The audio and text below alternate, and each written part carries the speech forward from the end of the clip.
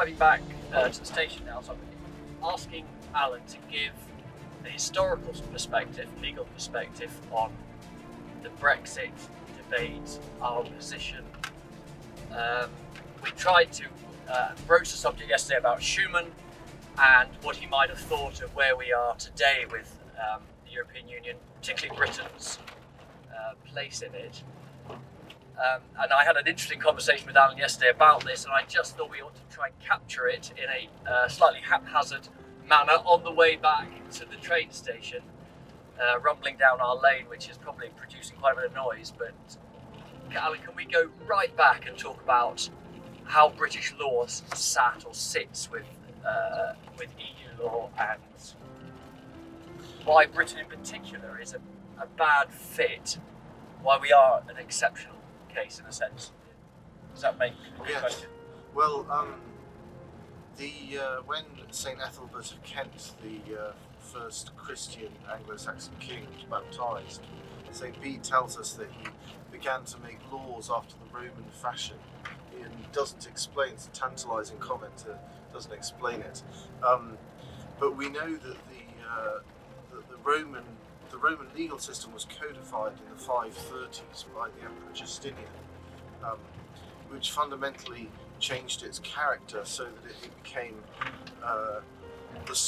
the product of a single imperial will, instead of being accumulated over many centuries from a great number of different sources of law, edicts of magistrates, decrees of the Senate, plebiscites of the people, the original 12 tables, and all sorts of different ways, including laws created by emperors.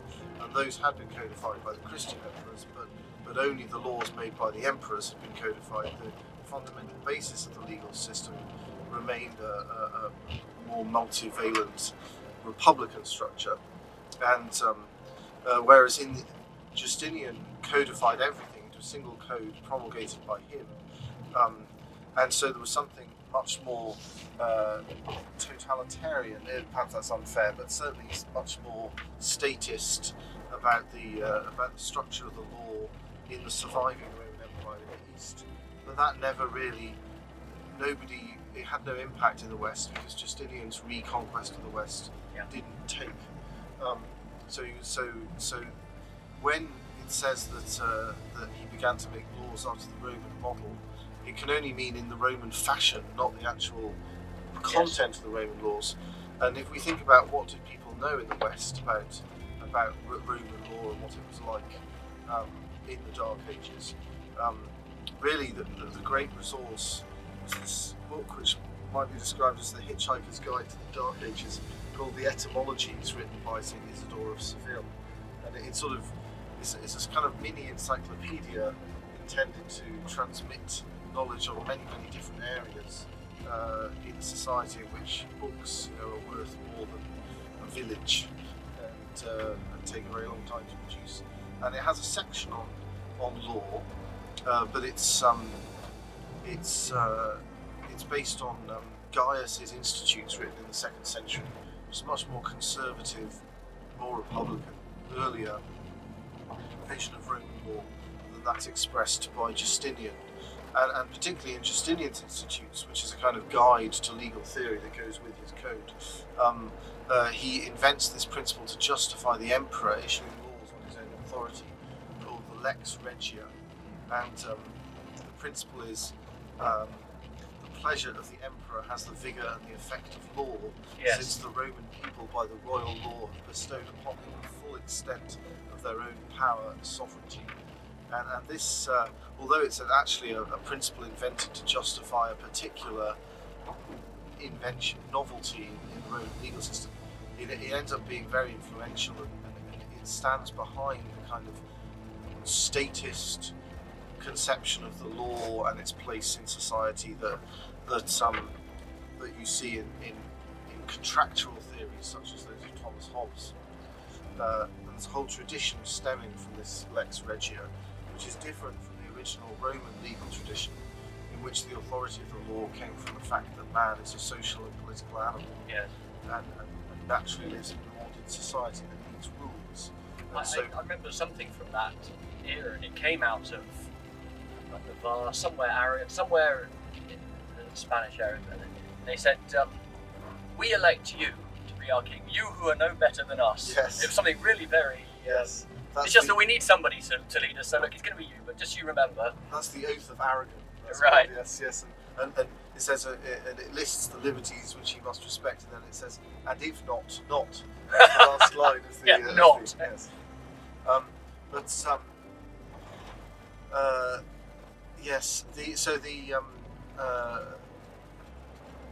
I would say the English legal system, based on precedent, more closely resembles the theory of the earlier original Roman legal system, if not the content. So the content is essentially natural law informed by Christian revelation in a structure corresponding to the theory of Roman law from an earlier period than that of Justinian. But then in the 11th century, Justinian's codification was rediscovered in the West, and it was medieval lawyers were terribly impressed, and of course it was very useful, and it was, in a way, one of the reasons the codification occurred is that, rather like the English legal system now, the Roman legal system before the codification required a huge academic apparatus and libraries of books, and that just didn't correspond to the realities of the Roman Empire as it was struggling to redesign itself in order to survive in Justinian's time. So codification made a lot of sense. As it were, what Justinian was attempting was a sort of Encyclopedia Britannica version of Isidore's Hitchhiker's Guide to the Dark Ages. So the continental jurists concentrated in Bologna were delighted with the rediscovery of Justinian's code, and it's swept across the continent. But it came to a halt at the Channel because the English legal system, the common law system, had developed sufficiently, and the English lawyers were sufficiently proud of it that they wouldn't accept it being supplanted by the Roman law. So for the rest of the Middle Ages, the English common law system was a peculiarity of England as against continental Europe. But then, as a result of the vast colonial possessions of Britain, climaxing with Britain ruling a quarter of the population of the world and a quarter of its surface, that ended up becoming the legal system of half the world. Yes. And so you end up with these two great parallel systems, the civilian system as it's called, and the common law system. And there are two ways I've heard it epitomised, which I think are quite suggestive. One is sometimes they say that in England we have liberties, whereas on the continent they have rights. And what that's supposed to mean is that in England, society pre-exists the state, and the state is a structure for the benefit of society. Yes. And you can do anything so long as there isn't a positive law promulgated to prohibit you from doing it.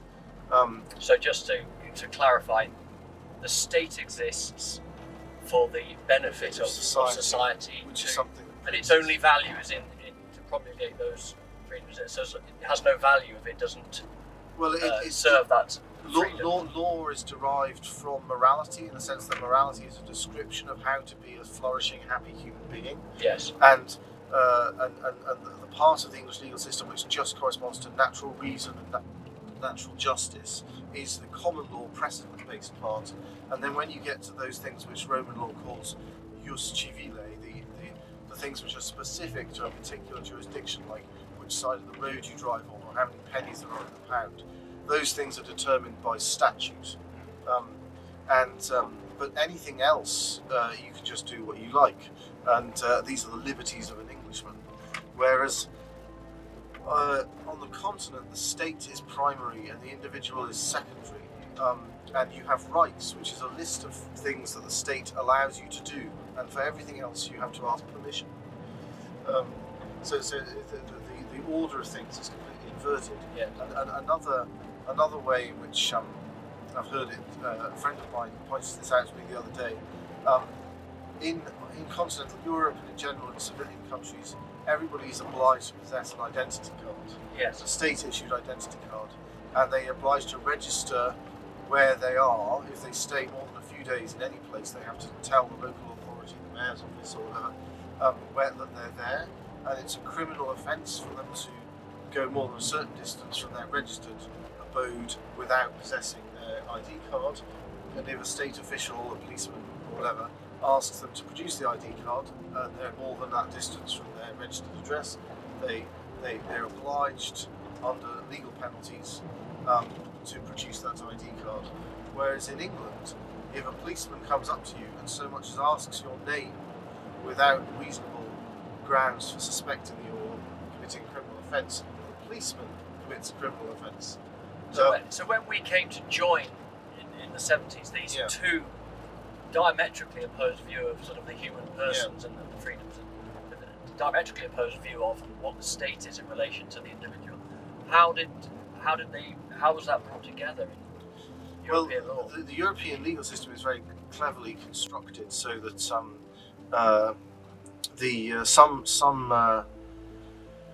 laws which are passed by the EU are what used to be called directives. They tell the member states to take the content of this directive and translate it into its own legal system. And some of them are what's called regulation, or used to be called regulations. The language has shifted a bit over the years, and they directly become law in all of the different member states. And the way in which now in continental systems where they have codified law, they're just added to the code, and nothing fundamental has changed. But in England, where we have common law, they've used what's called statutory instruments largely to implement these European laws. Statutory instruments are secondary laws, which are some primary laws. A statute enacted in Parliament empowers ministers to create these secondary laws, so long as Parliament is given notice of them on a notice board somewhere in a basement somewhere, as long as a certain number of MPs don't object by a certain date, they just go automatically into force. And what this has done is it's slowly assimilating the English legal system to a more continental model. And of course, there's a lot of dispute over what what the volume is, but even quite impartial observers have conceded it may be up to 50% of all law, as things stood at the time of the referendum, was being made in Europe and not in Britain. Lord Denning, famous judge, once famously described it as an incoming tide that couldn't be resisted, that was slowly transforming the English legal system. But I mean that's so. But I'm not trying to be jingoistic about this.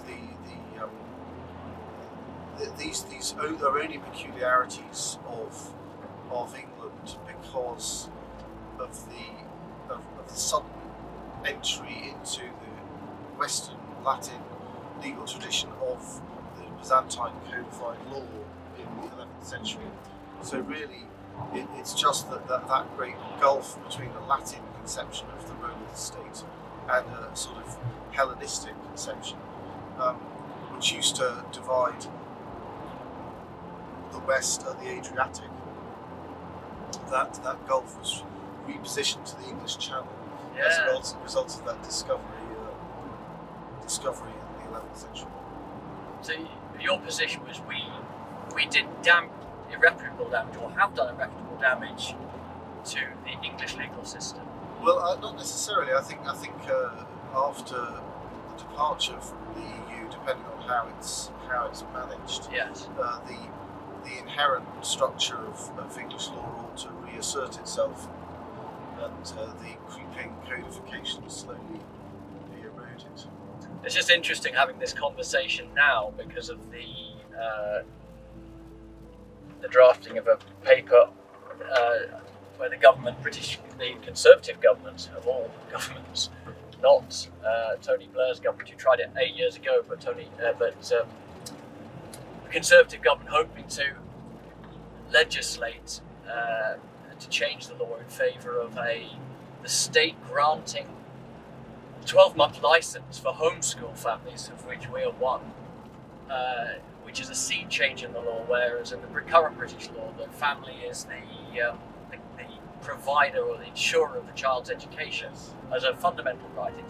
So even if we sent our child to another school, it would be still our responsibility to provide that child's education, whether we subcontract that. But now it's going to become the states without any, well, I mean, there is a public consultation, but it is an extraordinary change in the conception of what an individual or a family is. Yes, it's very dangerous erosion of the English conception of law and the role of the state, because the fact that the parents are the educators of the children and they may delegate that to a school if they so choose is fundamental to this idea that society precedes the state. And to say that the state is fundamentally the educator, which permits in exceptional cases the parents to educate their children, is both false, absolutely speaking, and a serious breach in the English tradition of liberty. So there's just one. I mean, I call it a small example. It doesn't feel small to me, but that I suppose is happening elsewhere. Okay, so we've dealt with the law side. Is there anything else that we could discuss? We've got 10 minutes before. I think an interesting thing, reflecting on Schumann's concerns about how the European project could, in theory, go wrong. Yes, that's good. Yes, let's talk about that. Is that which relates to these questions we've been discussing?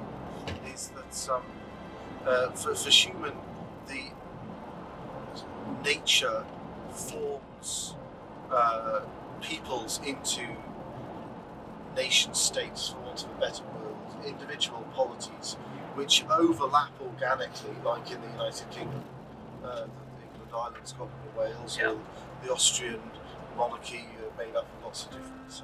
But that's a natural organic growth.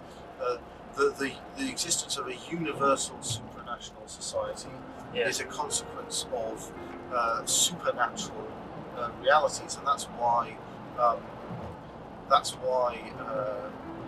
Maritain thought that the mere existence of European Federation would be sort of implicit Christendom.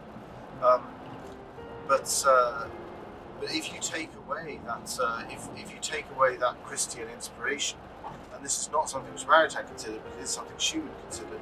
If you take away that Christian inspiration, the structures which you've created, no longer having a supernatural justification, will try to go natural as it is, as it were, turn themselves into a super state, turn their constituent nations into provinces of one large sovereign entity. And I think that very much is what has happened.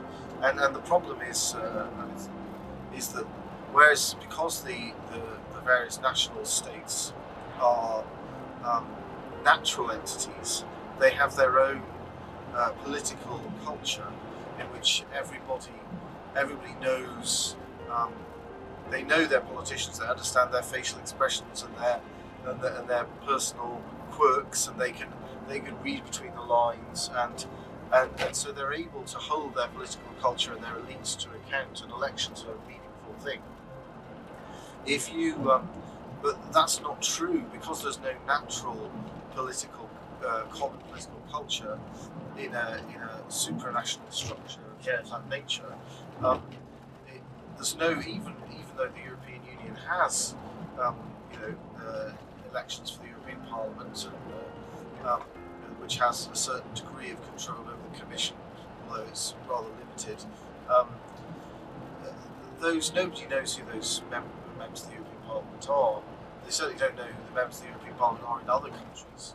So there's the idea that somebody from a completely distant part of the country could be a figure who's familiar to ordinary people, as is the case in Britain. Famous backbenchers, Frank Fields, Jacob Rees-Mogg, JUNCKER. People know who they are, But that's not going to be the case over many different languages and many different cultures, and so what you end up with is something worse than an overmighty national state. You have an overmighty super state, which doesn't, in which the people aren't even able, the basic structures of language and culture aren't even there in order to hold those elites to account. Yes. Yes. Somebody said once it's a little bit like contracting your legislative functions to FIFA. So how's your own journey towards, because you've obviously were studying for quite a long time for the doctorate. Did your position change over those years? Yeah, I mean, my family, my grandmother is French. I have lots of relatives in France and Belgium, and I've always been, since I was a child, very enthusiastic about European integration.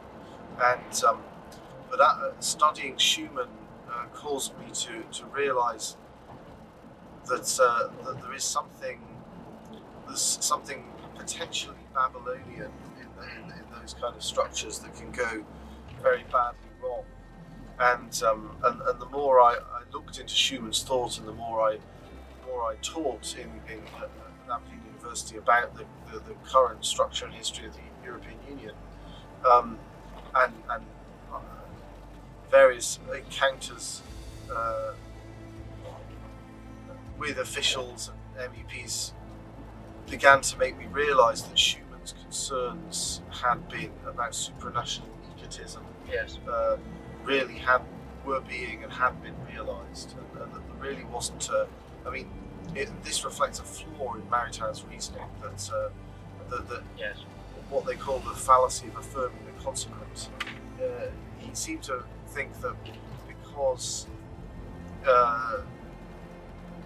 the democracy in the Christian sense of the word, as Schumann calls it, is implied by supernatural revealed truths of Christianity, that doesn't mean that those institutions themselves imply those supernatural revealed truths. It doesn't work both ways. The fallacy is if A then B, B therefore A. It's simply not true. Yeah. All apples are green.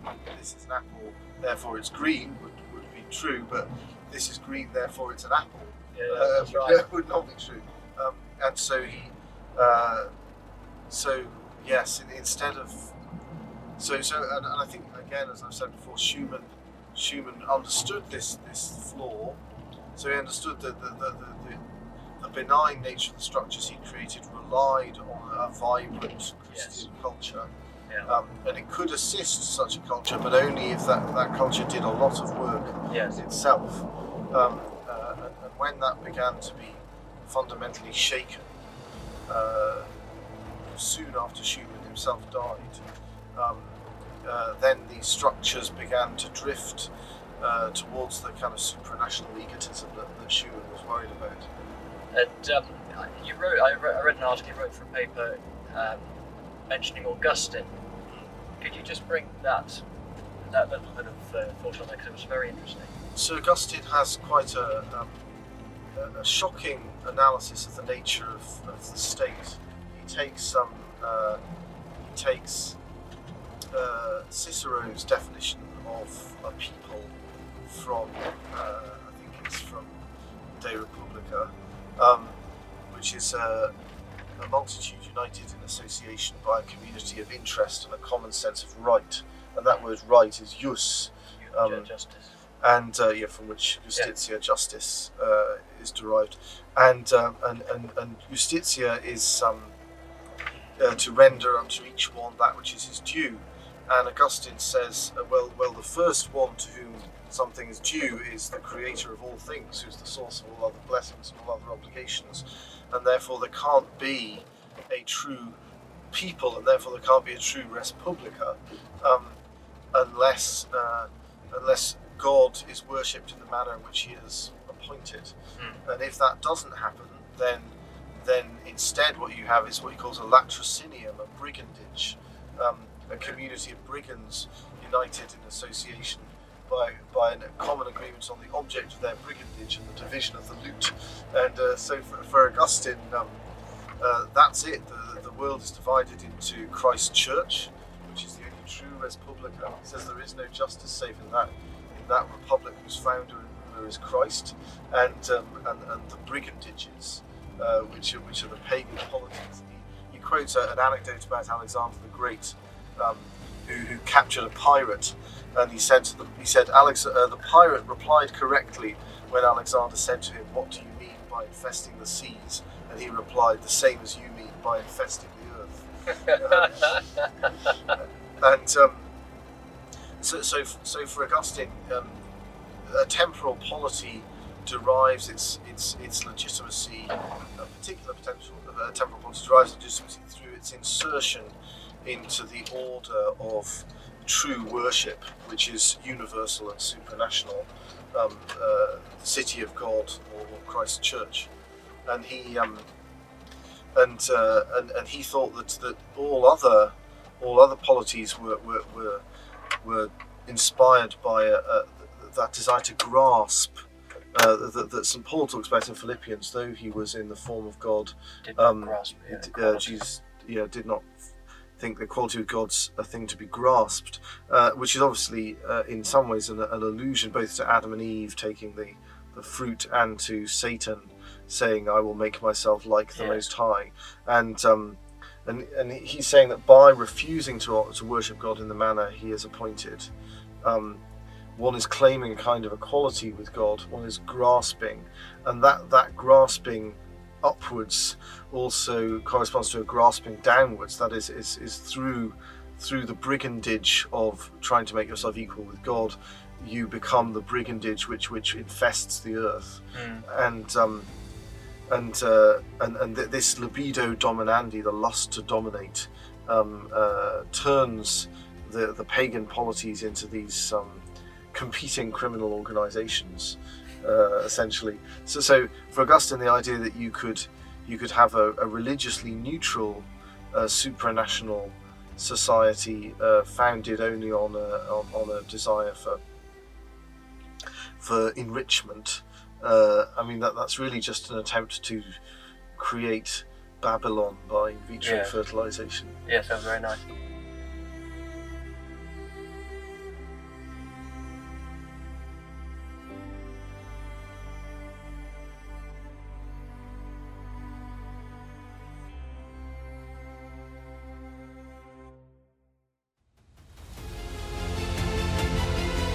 If you enjoyed this episode, then please show your appreciation with a comment and perhaps even subscribing to the channel.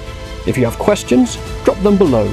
And if you want to go deeper into the subject, then please check out the Saving Europe book and the other videos on the channel, especially the Book Distillery podcast, where me and my blue-collar scholar friends go deeper into these very subjects with top academic guests from around the world. So until next time, thanks for watching.